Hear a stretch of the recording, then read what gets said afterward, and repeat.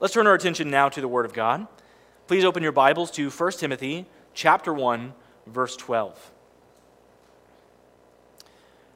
Yesterday, a headline popped up on my phone. I don't know if you guys have an iPhone, but I get notifications all the time from various news outlets. And yesterday, I received one from the Wall Street Journal, and the title of the article was, "Toxic Positivity is Very Real and Very Annoying."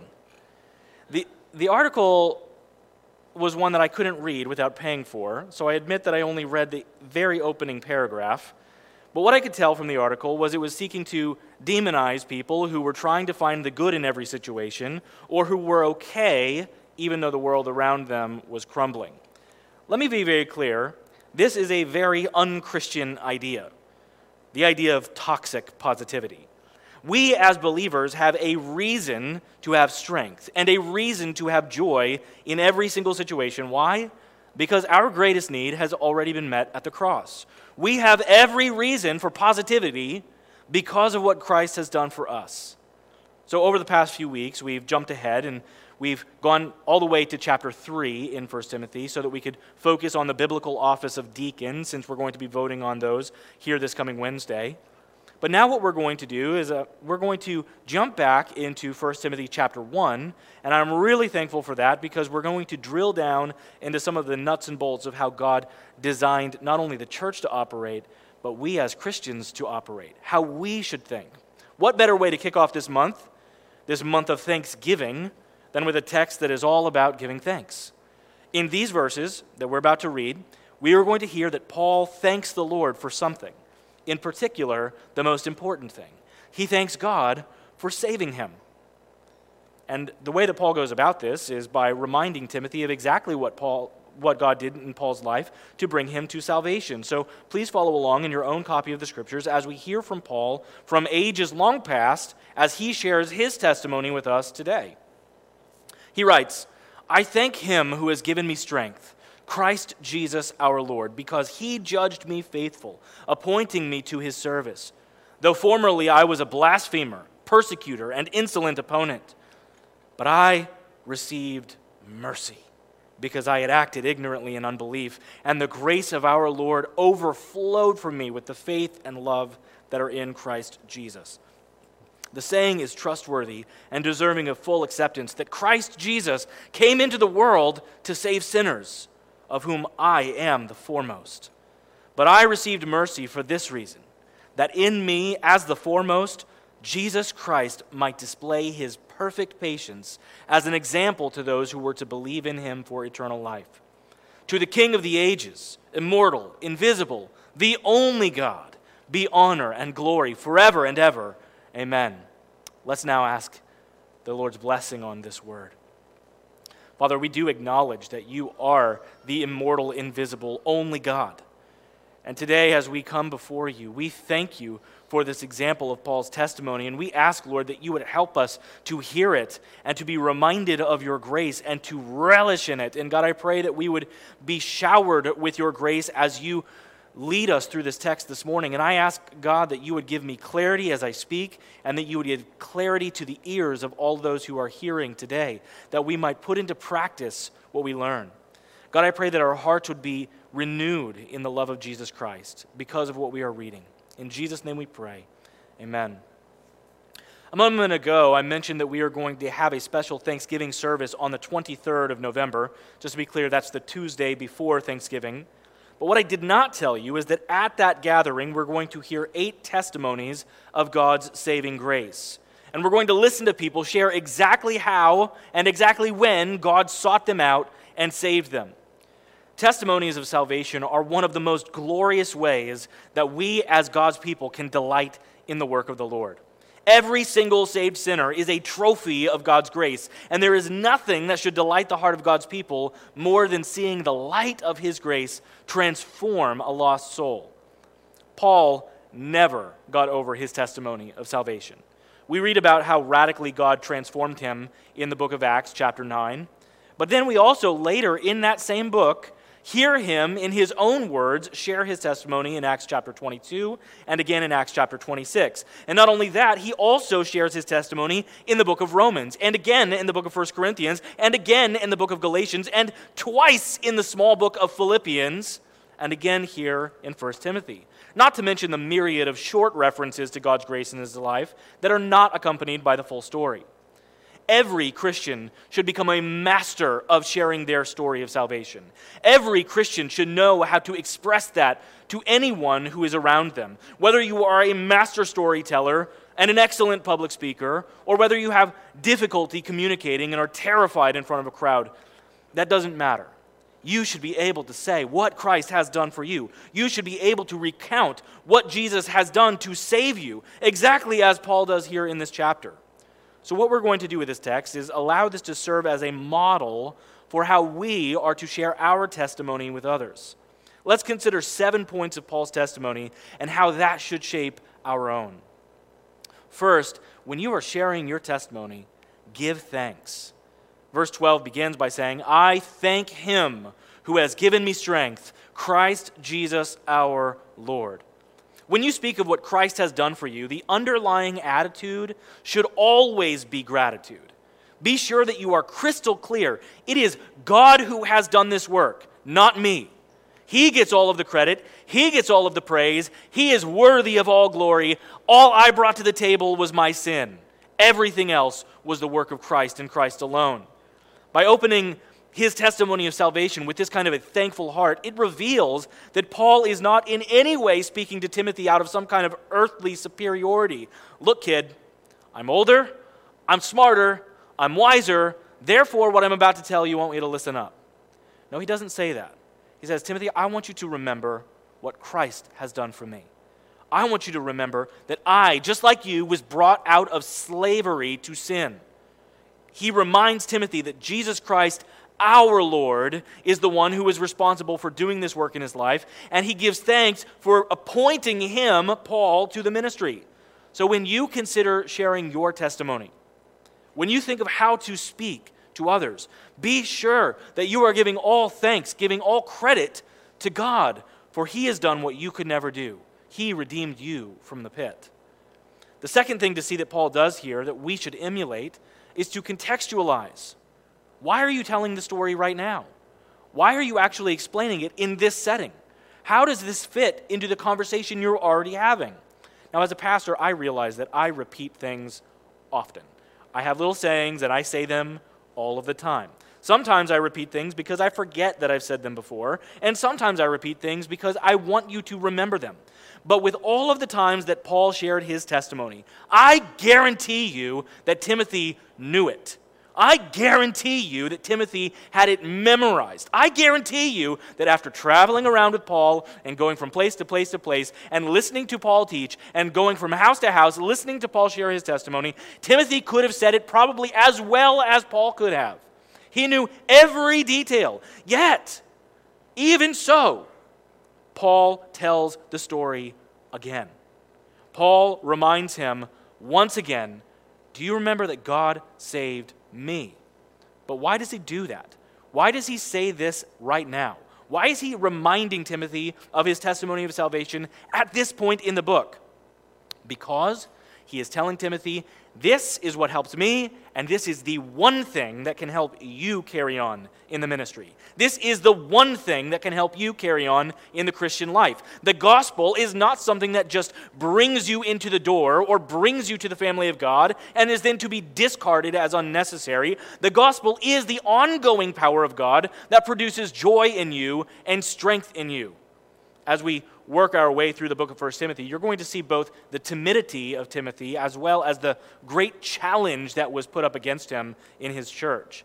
Timothy needed strength. He needed help. And Paul is modeling for Timothy exactly where that strength is found. He says in verse 12, I thank him who has given me strength. Now, what you're going to see next time we're in 1 Timothy is you're going to hear about how Paul encourages Timothy to rely on his own testimony for that point. Timothy, you've been appointed to service, but you need strength. Timothy, where are you going to get that strength? Timothy, how are you going to carry on? Notice, Paul is not sharing his testimony to an unbeliever. He is sharing his testimony with somebody who already knows the Lord, with somebody to whom he says, Christ Jesus, our Lord, the Lord that we share. He is not saying this just to get someone saved. He is saying this to be an encouragement to someone who is already a brother in Christ. This testimony was given so that he could remind his young friend that the gospel is of first importance. So when's the right time to share your story of salvation? Well, often.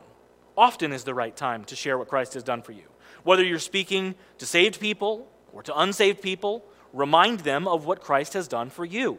I think one of the reasons that we are so bad at evangelism here in our church and in our culture is that we have lost the art of telling others what Christ has done for us in short, simple, and contextually sensible ways. When somebody comes to you for advice, don't just act as though you are the pinnacle of wisdom and therefore you have everything that they need, so they should view you as some kind of a guru that they can come to, and they should view you as some kind of a master and you have the wisdom that they need. No, you tell them, look, I was a fool and God saved me. Any wisdom that I have comes from Him and through His Word. If somebody comes to you that is hurting and needs comfort, tell them, listen, I would love to help you. I will hug you. I will cry with you. I will do whatever I can to help you. But you need to know that the only comfort I have in life and death is Christ Jesus, my Lord, who saved me from the pit of hell. If somebody is struggling with sin, share how Christ has allowed you to die to sin and live to righteousness. You don't have to be a robust theologian to do this. You don't have to have some kind of a masterful vocabulary to do this. You just have to look for opportunities to do this. Find the best ways to use your story in the context of real life relationships with other people that you really know, and the overwhelming majority of the times that you tell your story are not going to be up here in front of a microphone. It is going to be when you are sitting at your kitchen table or by a hospital bed or tying your child's shoes for the 1,000th time.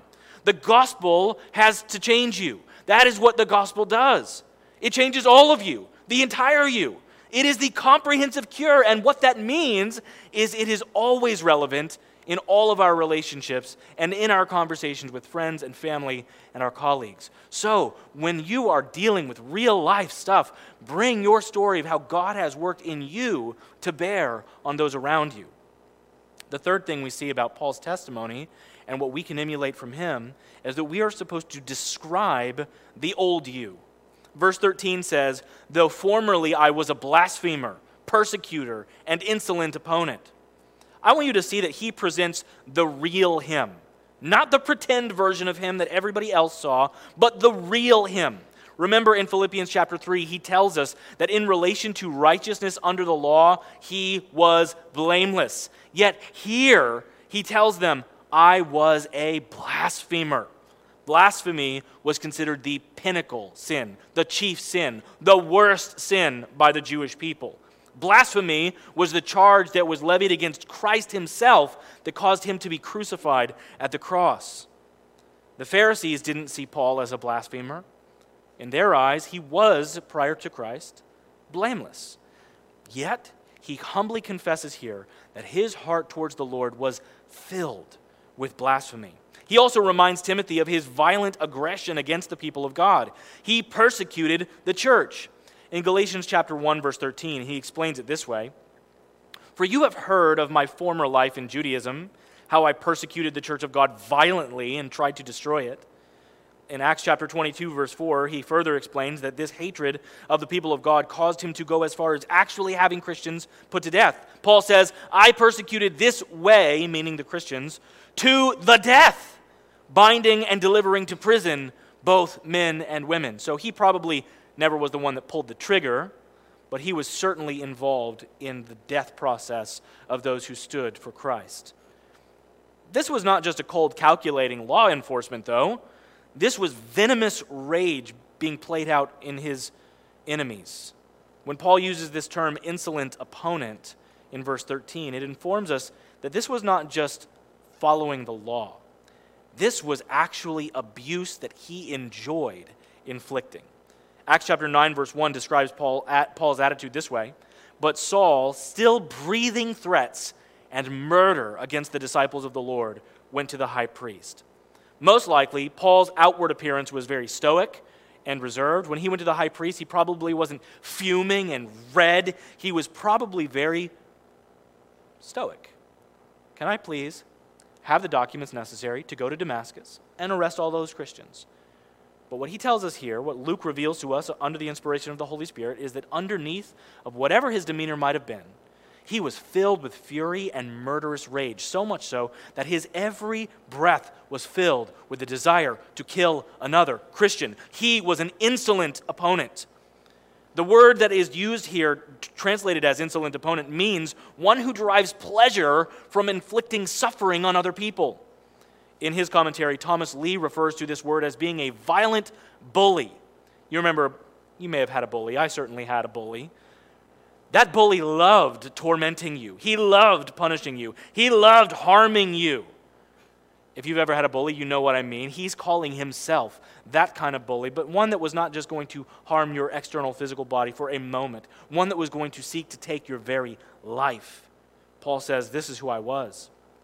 He doesn't hold back when confessing his wickedness. He acknowledges that he was absolutely vile. But also notice that Paul does not linger on the details, nor does he glorify his sin.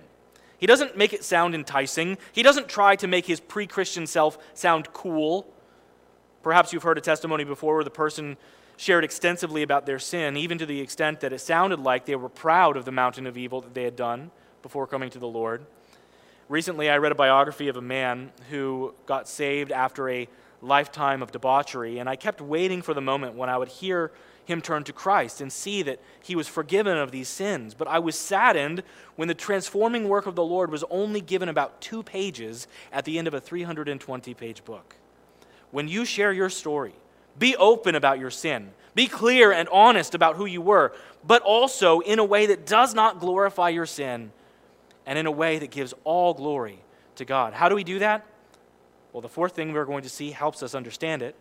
We are to highlight the grace and mercy of God and how it arrived to you in your life. The rest of verse 13 and verse 14 read, "But I received mercy because I had acted ignorantly in unbelief, and the grace of our Lord overflowed from me with the faith and love that are in Christ Jesus." Paul summarized his conversion experience here in 1 Timothy. He summarizes it and eliminates some of the factual details because Timothy already knows his story so well. When Paul tells this story in other places, though, like Acts chapter 22 and Acts chapter 26, to people who have never yet heard it, this portion of the testimony is where he details his trip to Damascus and about his encounter with Jesus and how he was blinded and about how he was later healed and about how Ananias came to him and shared the gospel with him. His goal here in speaking of Timothy is to remind Timothy what he already knew. So, what does Paul hammer home? Mercy and grace. Timothy, remember, mercy and grace. What is the difference between these two things? Well, there's a lot of people who have speculated on how to express this well, but there does seem to be a subtle distinction in the Scripture, and I think I agree with John MacArthur the way he explains it in his commentary. He says, quote, "Mercy differs from grace in that grace removes guilt, while mercy takes away the misery caused by sin." So you could think about it this way.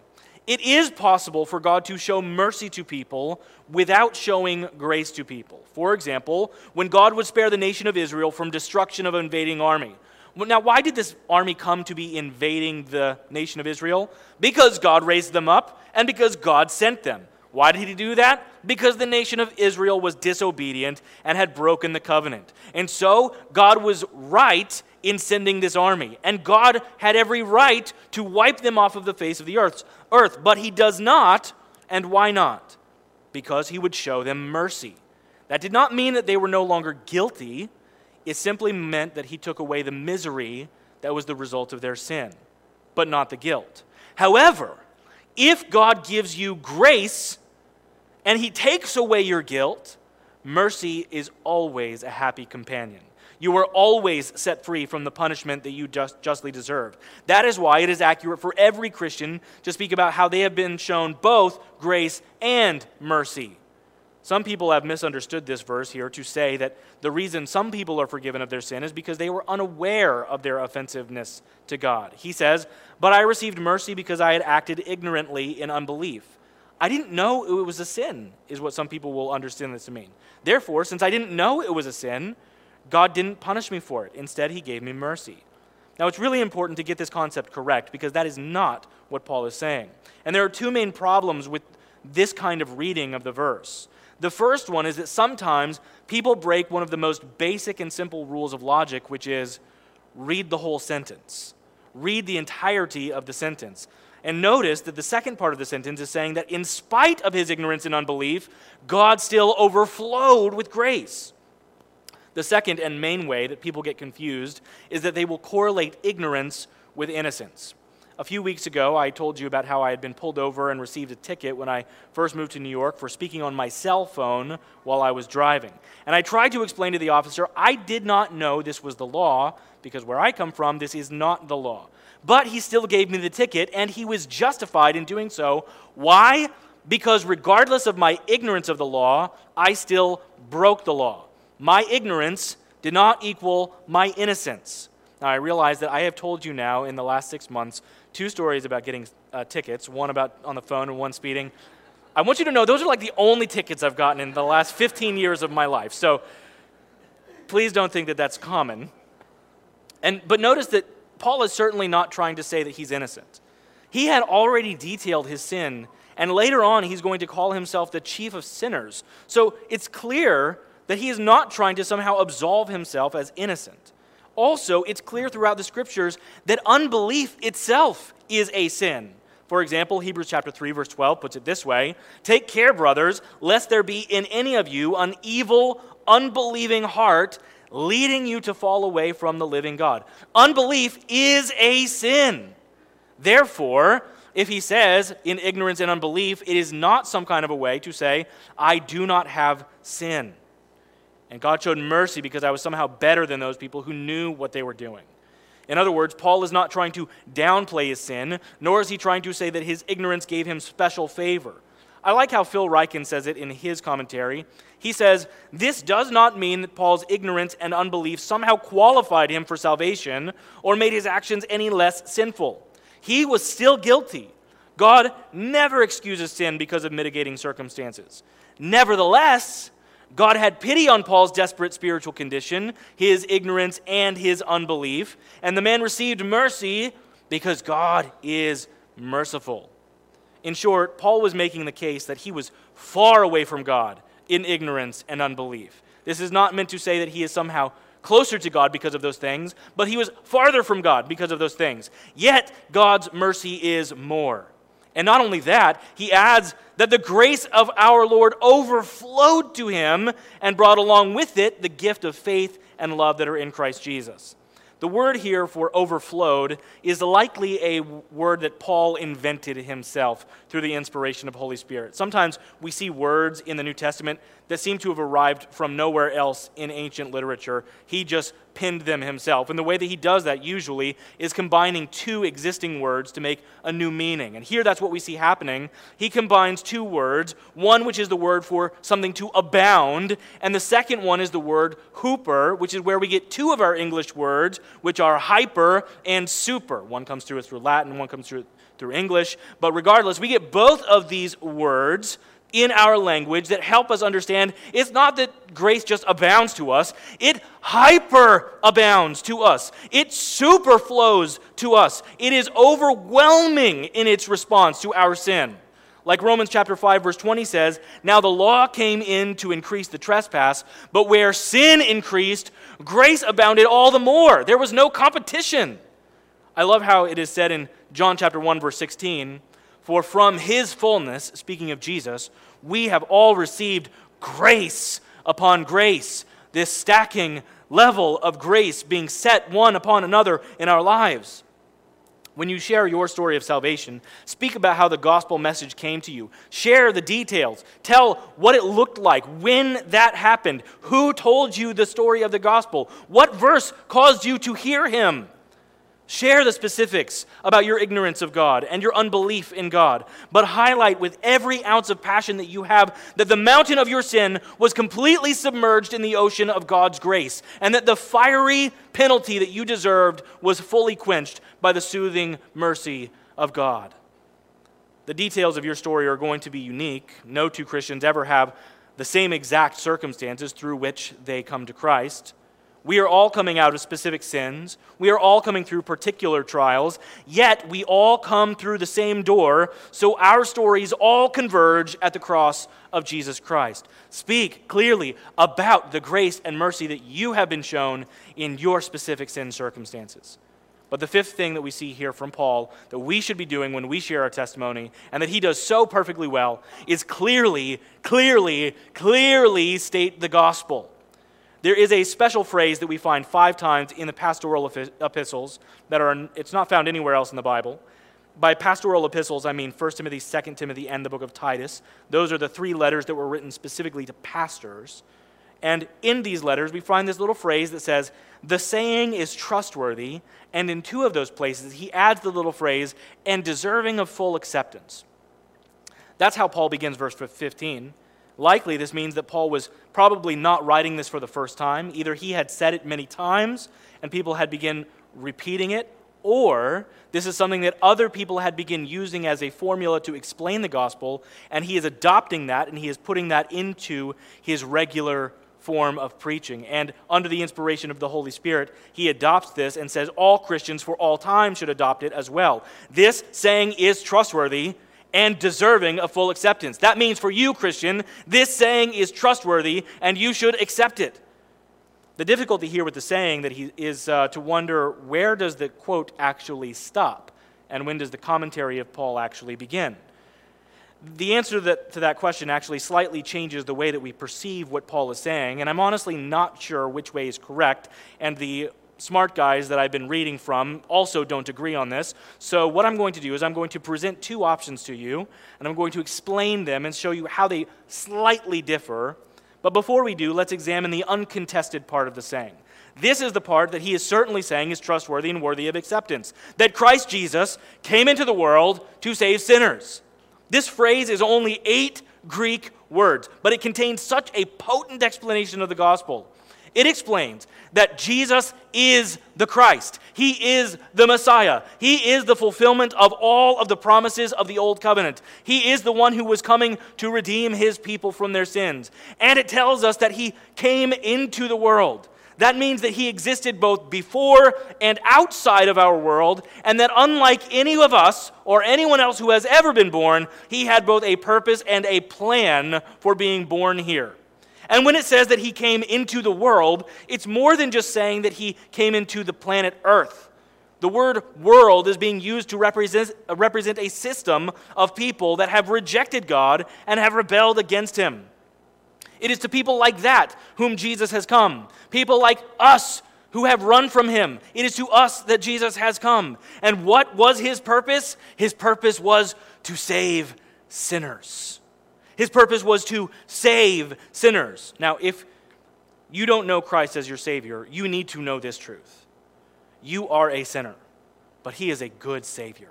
And he came here to save sinners like you. Whether you perceive yourself to be the worst of the worst or the best of the best, you are a sinner. And he came here to save sinners like you. Run to Jesus, who has died on the cross to pay your sin debt. Run to Jesus and bow to Jesus, who rules as the Lord over all the universe.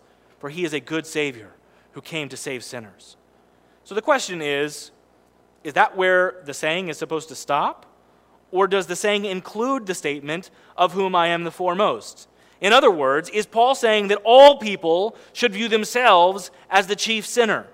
Or is Paul saying that he himself is the chief sinner, worse than anyone else who ever has or ever will live? Now, linguistically, both of these options are possible. On the one hand, Paul certainly sees his violence of the church as a cause to be considered the lowest of all. For example, consider 1 Corinthians chapter 15, verse 9. He says, "For I am the least of the apostles, unworthy to be called an apostle, because I persecuted the church of God." If he is the worst of all sinners, the chief of all sinners, it's because at its infancy, he was seeking to destroy the very church that Christ came to give birth to. But this point is possibly bolstered by the fact that in verse 16 he adds, "But I received mercy for this reason, that in me, as the foremost, Jesus Christ might display his perfect patience as an example to those who were to believe in him for eternal life." That little phrase, "as the foremost," may be a reference to him specifically being the chief of sinners, the worst of the worst, the most wicked sinner of all time. That's possible. Or it might mean that he, as the one who is most seen, the one who at this time in history is the most observed by all around him, who he was the enemy of the church and who is now redeemed. It's possible either way. However, this could still be part of the saying that Paul was quoting, and it's possible that Paul is encouraging every believer to realize that their sin is horrendously vile before the Lord. And trust me, the longer you know the Lord, the more you're going to see your sin for what it is. This happens to every Christian. This happens to me. I know much more that I am a sinner. I am more cognitive of my sin now than I was when I was saved. Even the dark and hidden recesses of your mind are laid bare eventually before the Lord, and your ways are known to him. As you grow in Christ, the more you should become aware of his perfect righteousness and your imperfect sin. I have a pastor that I once had. He was my pastor in Indiana when I served at the church there.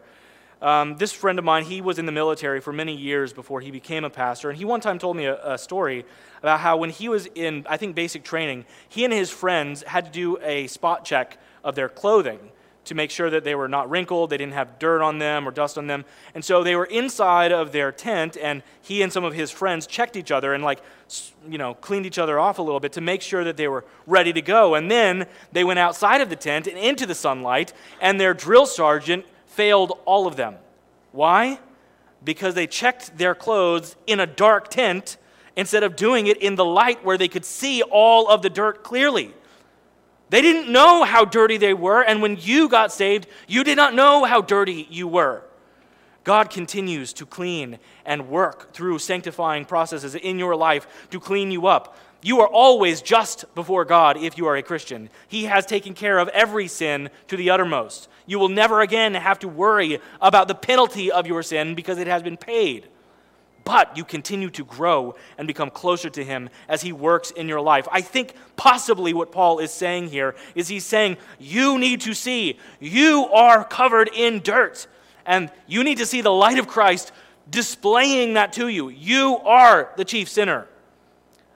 It's possible that that's what he is getting at here. The point is that every single one of us remains a sinner in need of God's ongoing grace. So even if Paul is saying, I am the chief of sinners, then we are all close behind him in that unenviable race. So when you share your story, be sure not to overlook that Christ came into the world to save sinners, even a sinner like you. Be sure that you are clearly presenting the gospel in such a way that somebody who has never before heard it would understand the necessary information to be saved. Share the gospel when you share your testimony. The sixth thing that we can learn here from Paul's testimony is to let your story serve as an invitation. Look with me again to verse 16. Paul says, "But I received mercy for this reason, that in me, as the foremost, Jesus Christ might display his perfect patience as an example to those who were to believe in him for eternal life." Why did God save Paul? Why did God save you? Now look, there's a lot of right answers to those questions. There's a lot of accurate answers that could be given. But the simple answer is, for his glory. God did this so that he would be glorified. But you are also to see here that when God saves you, he does so because you are a strategic vessel for him in the hands of a master planner. He is working through you to carry out his eternal plan. And God explains that he was using Paul to display how magnificent and how perfect his patience was so that sinners could see Paul and say, if God can save that guy, God can save me. When you share your testimony, you should be able to say, look, God could save me, he can save you too. Make your testimony an invitation. When you share your story to people that don't know the Lord, or when you ponder it in your heart, be aware that God purposes in your salvation to do something far beyond just your salvation. He is doing something to save you, but also to work in the lives of many others. You are the way that God intends to display himself to other people. You are the lighthouse that he has placed at your job or your school. And your story might be the tool that God will use to bring other people to salvation in Jesus Christ. The last thing I want to point out here that we can draw from Paul's testimony of saving grace is the idea of doxology. Doxology is just that explosion of worship that comes from the heart of a believer when they see God clearly. There are occasions in Paul's writings where he will just shift into a moment of doxological exaltation. It's like he says to Timothy, okay, Timothy, just hold on a minute. And then he turns his eyes to heaven and he says, to the King of the ages, immortal, invisible, the only God, be honor and glory forever and ever. Amen. When you communicate your testimony, does it cause that kind of worship to well up in your soul? Or have you gotten so used to the idea that you're saved that when you tell your story, there is nothing. There is no joy. There is no delight. There is no awe. There is no reverence. There is no worship that is produced. When Paul shared his testimony here, it is probably the 10,000th time that he is telling his story. And how does it produce anything in him? I am a vile sinner. I am the chief of sinners. Yet look what Christ has done for me. And all he can do to respond is say, to this God be glory. To this God be glory forever and ever. Amen. Notice he calls God the King of the ages, probably a reference to the two Jewish ages being the age that was and the age to come. And then he cherry picks just certain attributes or characteristics of God that remind us that he is not like us. He is immortal, meaning that he has always existed and he will always exist, and there is nothing that could threaten that existence. He is invisible, speaking of God the Father, that he is spirit and is unseen by human eyes. And he reminds us that he is the only God, and therefore he is the only one who should receive honor and glory forever and ever. Amen. Christian, your testimony is one of the greatest tools that God has given to you. Know your story well. Be ready in season and out of season, prepared to give a reason for the hope that is within you. And let your own story remind of the height and the breadth of God's love, so that he might have the glory, and so that you might respond with exuberant delight in this immortal, invisible God. Let's pray. Our Father in heaven, we thank you so much for this incredible story of Paul's salvation. Lord, I pray that even though probably everybody in here has known Paul's story of salvation well, that we would, along with him, delight in that. We would exalt in you, that we would declare you are good because you show grace and mercy even to the chief of sinners. God, I pray that everyone in this room who has been saved by you would acknowledge and realize that they themselves are vile and greatly depraved, yet even in their sin and rebellion, you showed mercy and grace. When we were yet sinners, Christ died for the ungodly. Lord, I pray that we would rejoice in you, that we would have a response of doxology like Paul did here, to worship the magnanimous grace of Jesus Christ, the one that hyperabounds, that superabounds to us. We pray that in the precious name of our Lord, who has saved us by his blood. Amen.